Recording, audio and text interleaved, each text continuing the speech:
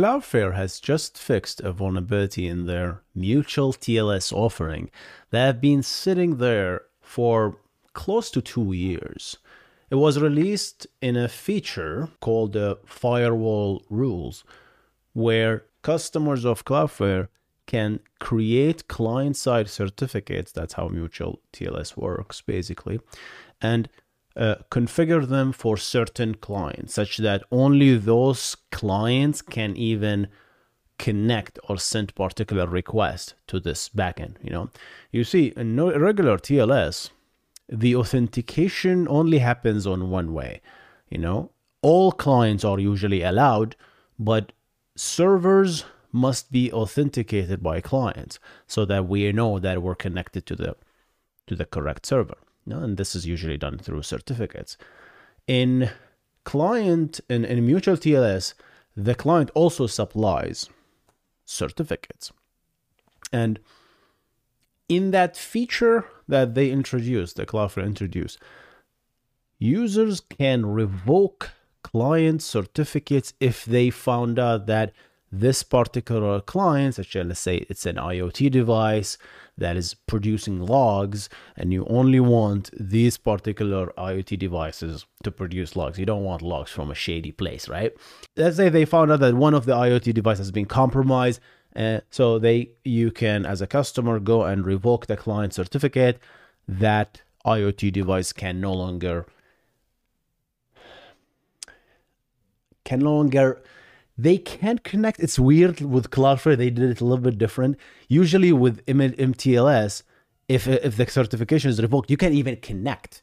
The connection, the TCP of course works, but the TLS fails because the authentication for the server side, coming for the client certificate has failed, because the client has failed. But we're going to learn after reading this article that Cloudflare does it actually differently. They want a more customized rule. So they allow the connection with revoked, but they rejected at the layer 7 by having the HTTP request actually carries information about the certificate. And they let the users effectively pick and choose which request to allow, even if it's the certificate is revoked, and which requests are rejected. It's very interesting.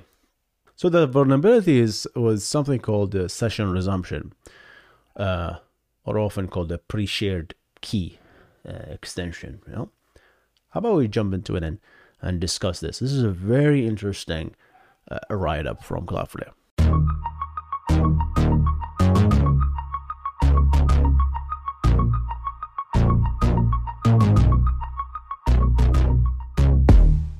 Welcome to the Backend Engineering Show with your host, Hussein Nasser.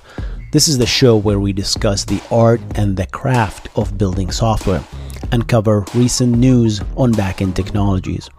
If you enjoy the show, make sure to subscribe to the YouTube channel and rate it on Spotify and Apple Podcast. With that said, let's get on the show.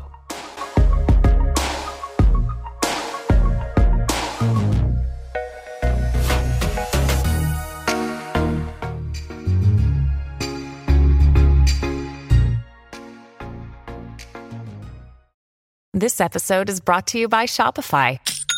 Forget the frustration of picking commerce platforms when you switch your business to Shopify, the global commerce platform that supercharges your selling wherever you sell. With Shopify, you'll harness the same intuitive features, trusted apps, and powerful analytics used by the world's leading brands. Sign up today for your $1 per month trial period at shopify.com/tech, all lowercase. That's shopify.com/tech.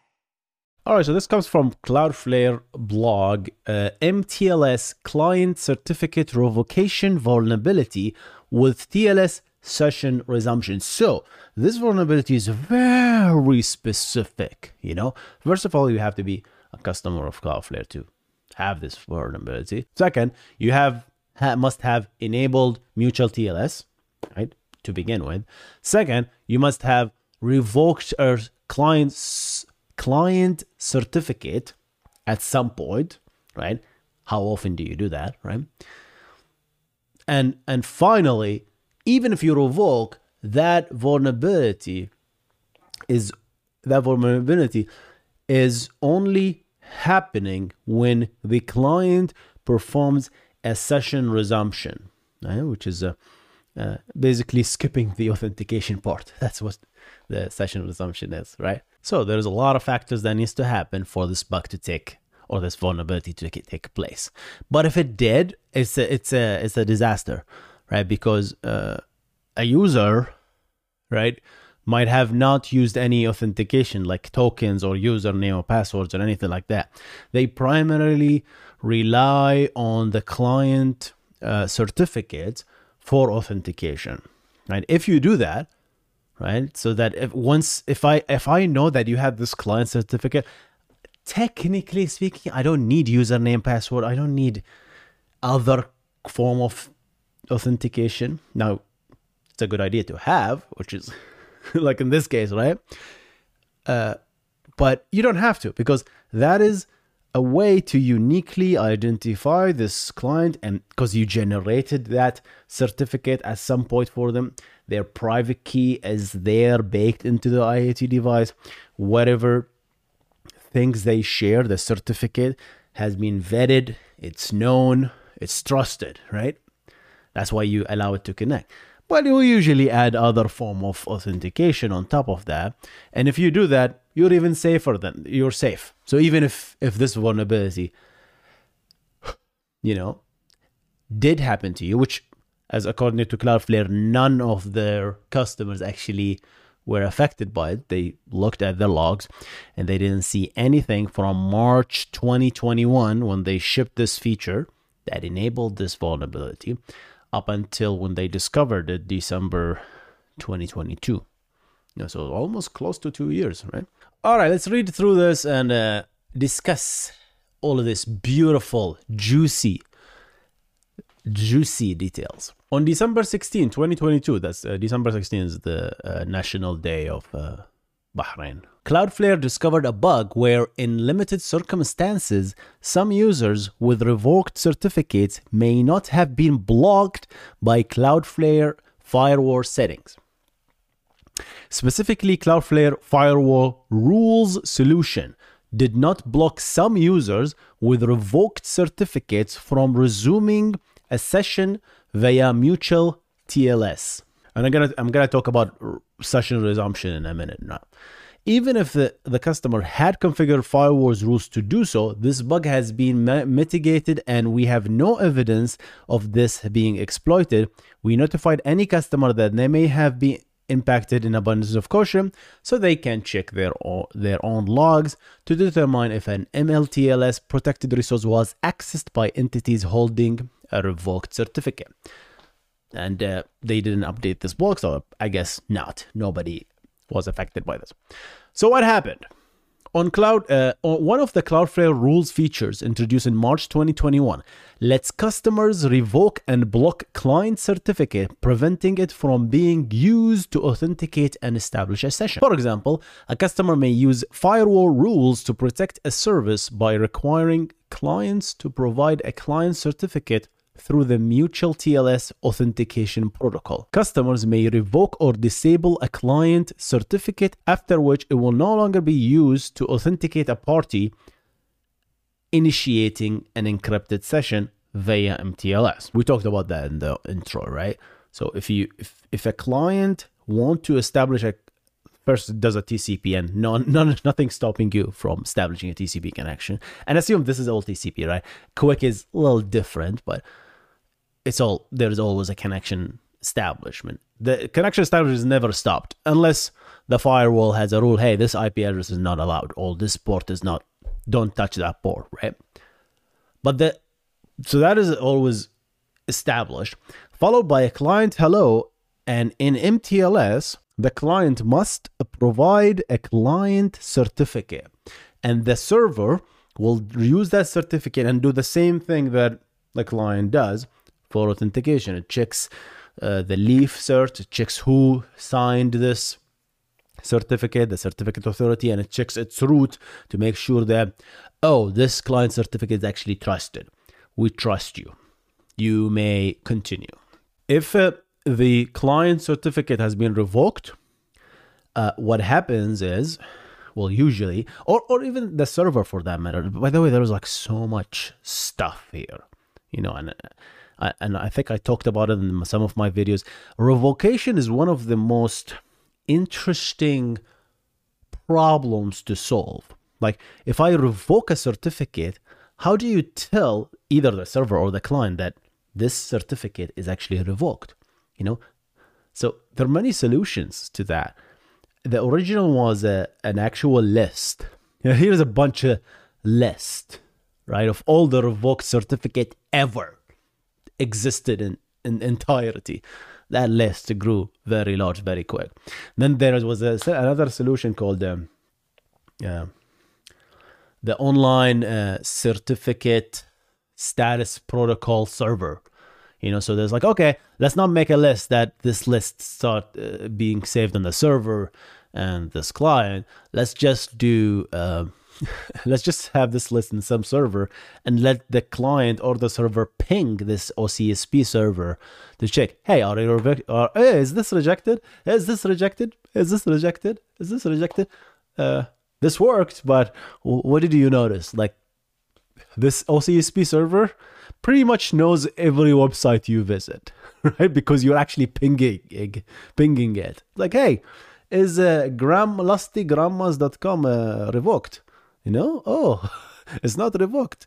Good. I'm totally not visiting that website. I'm just asking. So that's the OCSP server idea. Again, is being kind of killed. So the other solution is OCSP stapling, which is let the server prove that this certificate has not been rejected. Okay?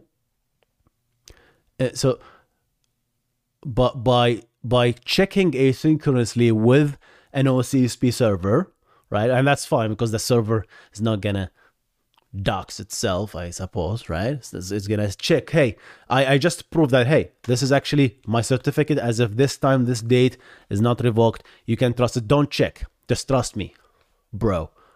And it's gonna continue then. So that's certificate rejection check is also a very challenging problem, right? Cloudflare is easier for them because they're doing it. Cloudflare, they're doing it within their list for a specific customer, so their list is smaller, and I guess you're on top of Cloudflare, so sure, I suppose Cloudflare knows the website you're visiting because you're technically connecting to Cloudflare anyway, so Cloudflare knows everything. And that's another thing people don't realize, that CDN sees everything, by the way, you're sending. If you have a CDN on front of your backend, they need to decrypt. They are a reverse proxy. They need to terminate TLS. They need to decrypt every single request you're sending.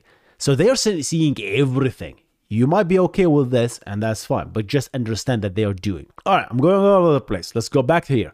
When Cloudflare receives traffic from an end user, a service at the edge is responsible for terminating the incoming TLS connection. From there, the service is a reverse proxy. Right? Talked about that. A beautiful, simple reverse proxy. And is responsible for acting as a bridge between the user and the various upstreams. Upstreams being the backends here. Upstreams might include other services within Cloudflare, such as worker and caching. So it's interesting. So they are breaking their reverse proxy into mini reverse proxies as well, such that there are layers that are, controlled. So this caching layer, this is the workers layer, right? The service workers, or may travel through Cloudflare to an external server, such as an original hosting content. Sometimes you may want to restrict access to an endpoint, ensuring that only authorized actors can access it. Endpoint here, from what I understood, is like an actual slash post message, right? Or post log, right? Versus slash read something, right? Read log is a bad idea because you don't want anyone to read log. But let's say viewing the main page of something, that's fine. You don't need client certificate for that. But it's the same domain. So if you use pure mutual TLS by the mutual TLS rules, that connection will fail if you're rejected. No, if you don't have a client certificate to begin with, that will be rejected because you can't even connect to it. But how do you differentiate that? Visit to a homepage should not require a client certificate, but visit to this /post should require a client certificate to authenticate. It's like you're authenticating one site over the other, right? One endpoint over the other. So you can, of course, provide the cookies or sessions or things like that. But with client certificates, it's all or nothing. And that's what Cloudflare did here. It's a smart solution, I would say. It's interesting. I understand it. I understand why they did it. It's just created this vulnerability as a result. So let's continue. Using client certificate is a common way to authenticate users. This is referred to as mutual TLS because both the server and client provide a certificate. When mutual TLS is enabled for a specific host name, mind you, this service at the edge is responsible for passing the incoming client certificate and converting that into metadata that is attached to HTTP requests that are forwarded to upstream. So do you see what they did there? So the establishment of the TLS session is always succeeding to Cloudflare edge, if you will. But then the authentication happens and then upstream says, hey, I'm going to attach the same request that comes to me. Now I'm going to attach it to probably the headers. I think they're going to create their own headers. And they attach those headers, append these headers with the revocation status. We're not going to reject the connection. We're going to allow that rejected client to connect to Cloudflare. That is I suppose, the trick and what caused the vulnerability because you allowed it. So the RFC says don't allow it. You can't connect if your certificate is rejected. But Cloudflare relaxed that because they want to reject the certificate at a granular request level. So they would attach the HTTP request to the certificate to each request, right? And it's up to upstream levels. Says, oh, you're going to /post? All right, reject. You're going to /home? Fine, I don't really care. It's just viewing the homepage. Who cares? It's a GET request anyway, right? It's not like changing something on the server or anything. The upstream can process the metadata and make the decision whether the client is authorized or not, right? And that's how they do it. Now, customers can use Cloudflare dashboard to revoke existing client certificate. And instead of immediately failing handshake involved revoke clients, revocation is optionally enforced via firewall rules. Here's where the bug is. Right? We'll continue. Right? How? Which take effect at the HTTP request level. This leaves the decision to enforce revocation with the customer. So it's up to you guys. Hey, as a customer of Cloudflare, a request to /post is enforcing client revocation certificates, while other requests are not. It's a nice flexibility. It's a very nice things, right? It's up to you, right? So of course you have to do it really. You have to know what you're doing to enable this stuff, right? So how does the service determine whether a client certificate is revoked? That's a good question, right? When we see a client certificate presented as a part of the TLS handshake, we store the entire certificate chain on the TLS connection. So a certificate is always the certificate leaf itself, which is technically a public key, right? And then that public key is signed with, depends on the format, usually it's a X509, and then there's like a bunch of headers, and the signature, to create that signature, you have to use the matching private key to create that, right? And the public key is used to validate that this signature was created indeed with this private key. Thus, you know that, oh, whoever gave me the certificate must own the private key, right? And that's the goal of the public key. But that's not enough, because I can create a self-signed certificate and always be authenticated, right? Because self-signed certificates are always valid, right? No, that's why you must also have a parent public key that used their private key to sign and trust your leaf certificate. right? And that's called the certificate authority. And that certificate authority, even, right, you could do that yourself, right? Just self-sign it, right? So even that must be signed by someone upper than that. Could be another certificate authority, or it could be something called the root certificate authority. That's root certificate, right? And that root certificate is self-signed, because who God is gonna sign certificates now? No. Like, at the end of the day, someone need to self-sign something, right? And so you might say, self-sign, how do I trust roots? Well, your OS trust root certificate. Okay, it comes shipped with your OS. You're at the mercy of whoever installed those root certificates. You trust them, you trust them. You don't trust them, tough luck. Because that's what we have here. A bunch of root certificate that's been trusted by someone, right?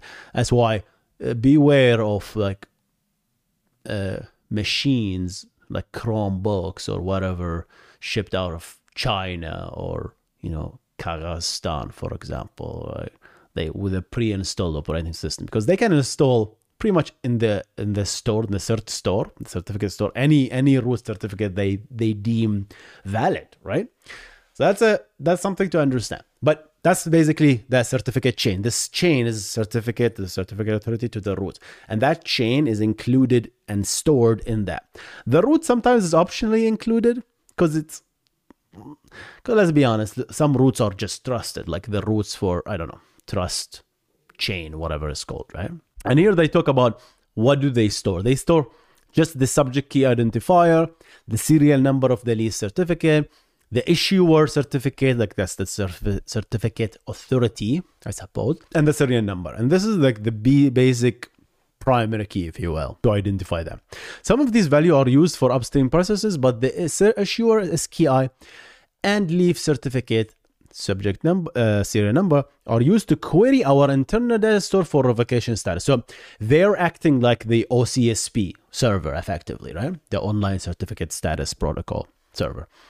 And they query the server, say, okay, is this revoked or not? And who checks this revoked status? Probably the customer will say, hey, this public key is revoked, right? That's interesting. They're not using the public key, they're using the subject key identifier and the serial number. What's the difference between serial number and the public key? It's interesting. Let's ask our friend. In certificate, what is the difference between the serial number and the public key? Digital certificate, the serial number and the public key serve different purposes. Have the serial number is a unique identifier assigned to each certificate by the certificate authority that issues it. So the certificate authority issues it. This number helps in managing and tracking certificates throughout their life cycle. Serial numbers are usually represented as a string of characters, so it gotta be unique, right? Thank you, ChatGPT. I'm gonna trust it for now. So I suppose the serial number is issued by the certificate authority in this case, right? And that is unique. The reason they used it is probably because it's smaller. Not like the public key is a secret or anything like that, right? Why did they use public key? And let's ask it. How large? What is the size of the serial number and the certificate? The size of the serial number of the digits vary depending on the certificate authority. They follow according to the X509 certificate standard, which is widely used. The serial number should be positive integer up to 20 octets bytes in size, 20 bytes, right? Many CAs use serial numbers that are smaller than the maximum size, typically between 64 and 160 bit. So 8 to 20 bytes. That's a tiny thing, right? While the public key really depends on the public key cryptography, like was it RSA or elliptic curve digital signature, right? So that's like 380, right? 384, I think. That's the elliptic curve digital signature. While the RSA is like minimum, you have to do 2048. Which is massive, right? So I understand why they use the serial number. It's like a tiny one. Like 20 bytes, like what? So 20 bytes, like 160 bits, still way smaller than the minimum requirement for the elliptic curve digital signature public key. All right, we're going all over the place, but it's all related, I think. So they're using this for performance reasons, right? We gotta understand this stuff. All right, so they're sending it, and the upstreams checks this serial number, and that serial number is effectively results in that, right? But what does this have to do with TLS session resumption? So let's talk about session resumption here. I'm trying to summarize all that, and then I'll add my own thoughts a little bit. Let's talk about session resumption in very quick. Session resumption, how does it work? So for TLS sessions, what is the main components in a TLS session? There is, first of all, the key exchange. So we're doing a key exchange to agree on a secret, a main secret. And that secret is used to feed whatever algorithm we picked, symmetric key algorithm, and that becomes our encryption key.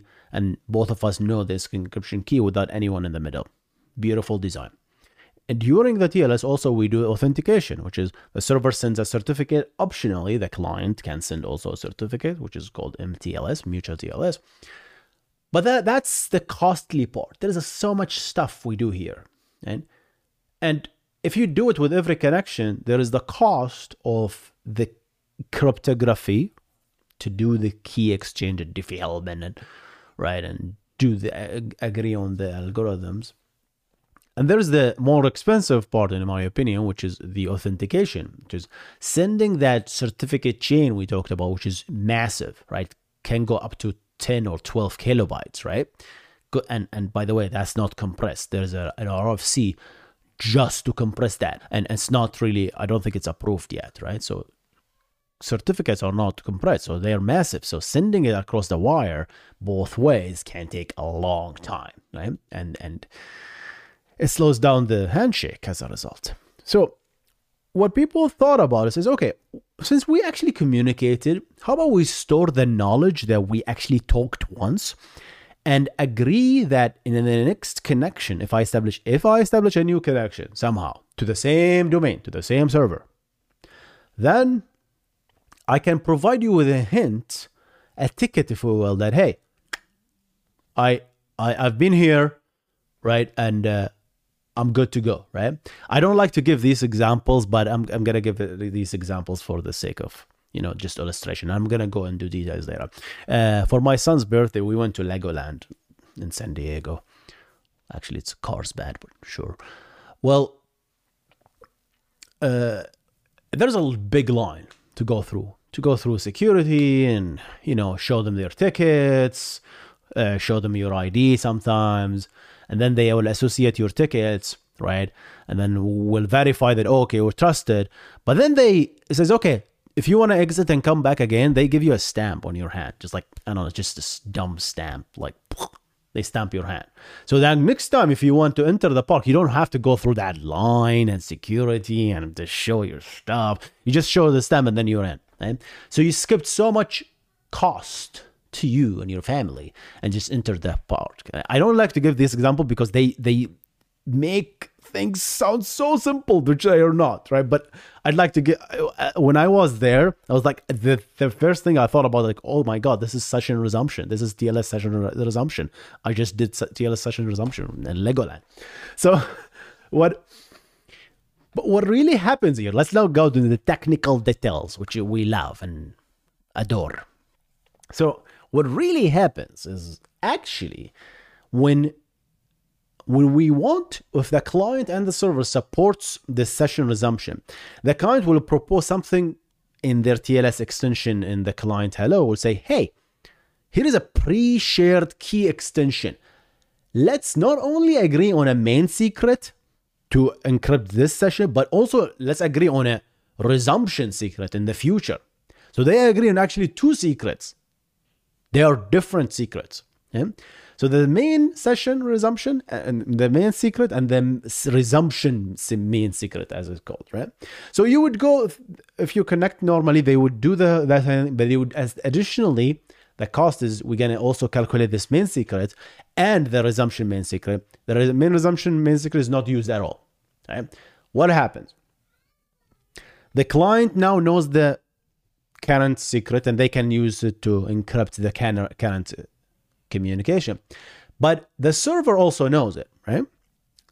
And the server and the client also knows this new resumption future secret, right? What the server does, and there are many ways to do this. One way is they store, and I'm gonna use the stateless way. I'm gonna talk about the stateless way here, right?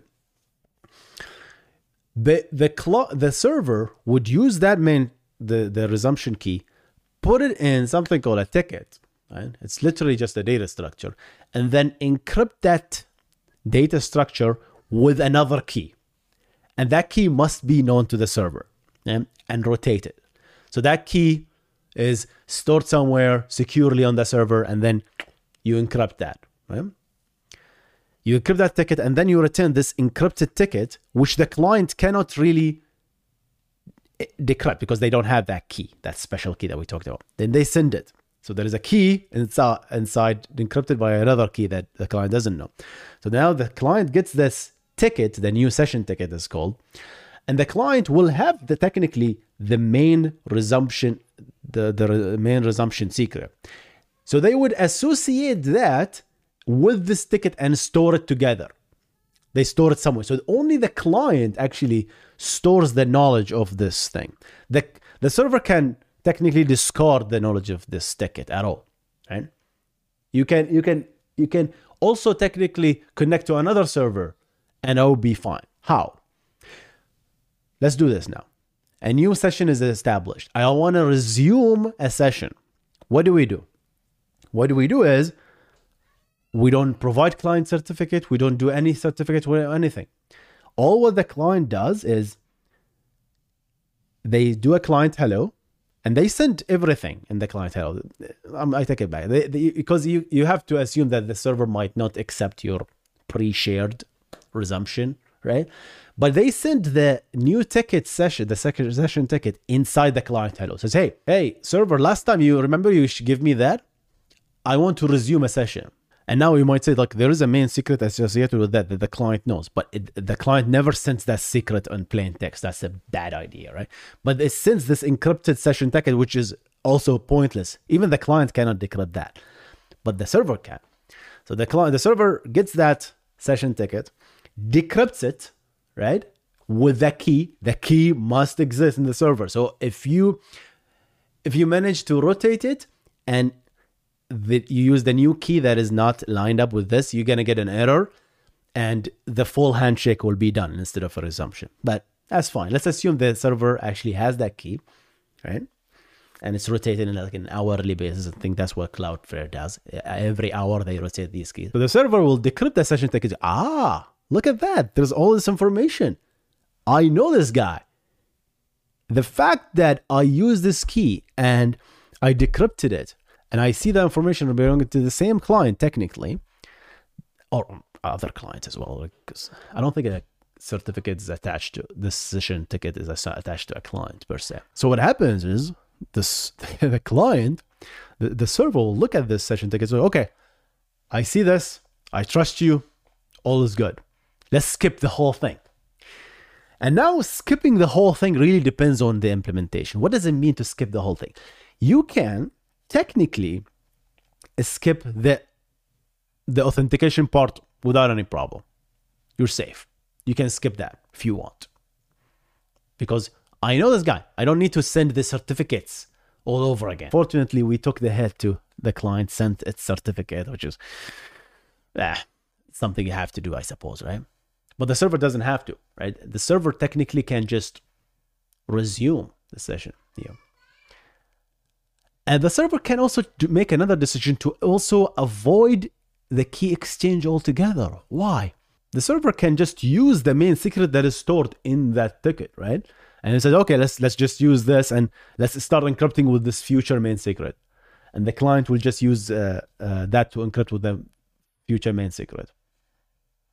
And then they continue encrypting immediately with that key, which the client must have, because they actually established it previously, right? And they stored it. If the client doesn't have it, it's all done, right? And then you can resume the session. That's skipping that.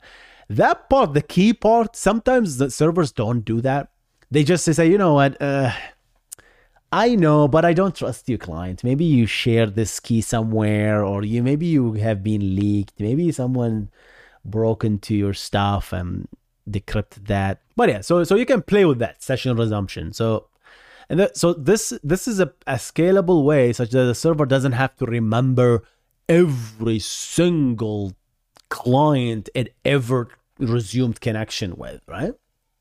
Because otherwise, if you do it statefully, the server must store this session ticket somewhere. That's called the session IDs, right? The ID of the session ID. So let's store a session ID instead, and then query some sort of a database to check that this session exists or not, right? That's another way to do it. So this way is actually stateless, where technically everything is in this new ticket. You might argue that, oh, the key is there, technically is not really fully stateless, because there is a key stored somewhere that without it, it's not enough, right? But recall that when a client presents a certificate, we store the certificate chain on the TLS connection, remember? Well, that's what they did. When you connect to Cloudflare with a client certificate, the chain of the client certificate is stored in the TLS connection. Rejected or not, it doesn't matter. They accept all client certificate, whether it's rejected or not, right? That's the change they made, right? It was discovered that when sessions were resumed, if you actually resume a session, which is the clients still provide their client certificates, have to, right? And that certificate is rejected, another code path is getting executed. And I totally get it. I totally see it. As code, you would definitely have two code paths for this. Like, oh, if I am a new connection, do this and take the certificate and do this. If you are resuming a session, then there will be another code path where you have and that code path, they missed to store the certificate chain in the TLS connection. So if you run into that code path where it says, okay, I'm resuming a session and the new session ticket is good, then go through this code path and do something else, right? Almost the same thing, but we're skipping a bunch of code. But in that code path, they did not add this code to actually store the client certificate in the TLS connection. What does that mean? Now we have a TLS connection with an empty client certificate. And if you have an empty client certificate, nothing is getting sent to the server, to the backend upstream server, right? The request will only have empty client certificates. So, hey, actually, this guy never actually sent us any client certificates, right? So we're good. So what does the client do? The client, this upstream server will check. It's like, oh, I guess this is allowed. Good stuff. And that's the problem. Right? Meaning we were unable to check the revocation status and pass this information to firewall rules for further processing. And they're going through the actual details here. They're showing you examples and stuff like that. How did we address the problem? Upon realizing that session resumption led to the inability to properly check revocation status, our first reaction was to disable session resumption for all mutual TLS connection. This blocked the vulnerability immediately. That's a good choice. Who cares about the resumptions, right? It's like, yeah, take a hit. Would you take an extra milliseconds of performance penalty on your resumed sessions? Or would you rather have a vulnerability? Of course, I'll take that extra milliseconds, right? So that's a smart choice. The next step was to figure out how to safely re-enable resumption for mTLS. To do so, we need to remove the requirement of depending on data stored within the TLS connection state. Right? So they remove that. How do they remove it? And instead, we can use an API call that will grant us access to the leave certificate in both session resumption and non-session resumption cases. How? I see what they did there. So instead of rolling on their own data structure to store the certificate themselves and rely on manually updating that, they're just relying on the underlining X509 certificate to always get us this. If you're asking the API for the certificate API, we're always gonna get it, right? You're not really populating a data structure and manually querying that data structure to get that certificate. No, they're just like, hey, I know the session will always have a certificate or the certificate, the TLS session. Let's call into the underlining APIs to get that. That's what I understood, at least. That's interesting. So let's remove any additional code that we have to do manually, and let's just actually rely on the built-in APIs. So this is the detailed timelines. In March 2021, we introduced the new feature, right? Ability to revoke mTLS certificate. In December 16, right? And they tell you the exact times at 21:53, at 9:53, Cloudflare discovers that the vulnerability resulted from a bug whereby certificate revocation status was not checked for session resumption. Cloudflare begins working on a fix to disable resumption for all mTLS connections to the edge. To the edge, right? Only to the edge. And then a day later, Cloudflare revalidates the fix and starts to roll out the fix globally, that fix to disable mTLS altogether. I mean, session resumptions for mTLS, right? Just this, the ability to send this new session tickets. Basically, anything if you send a new session ticket, we're just gonna ignore it and do a full handshake all the time. Right? That's what they did. Right? Rollout is complete, mitigating the vulnerabilities. No more vulnerabilities, right? The entire globe. Cloudflare starts to roll out the fix in a month later, almost, January 12th. Cloudflare starts to roll out the fix that supports both session resumption and revocation. Rollout is complete in January 18 of this year, 2023. In conclusion, once Cloudflare, oh my God, I just realized that I'm not sharing my screen. I'm sorry, you didn't really miss much, guys. In conclusion, once Cloudflare identified the vulnerability, a remediation was put into place quickly. A fix that correctly supports session resumption and revocation has been fully rolled out.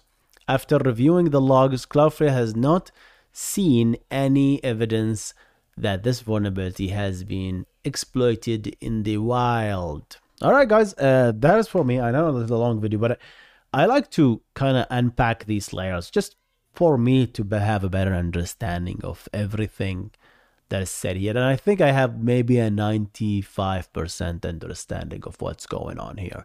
There are parts that I'm not comfortable with. I'm not really well versed, especially these function calls that get authority key ID and get subject key ID. I think these are like internal things related to specifically to X509.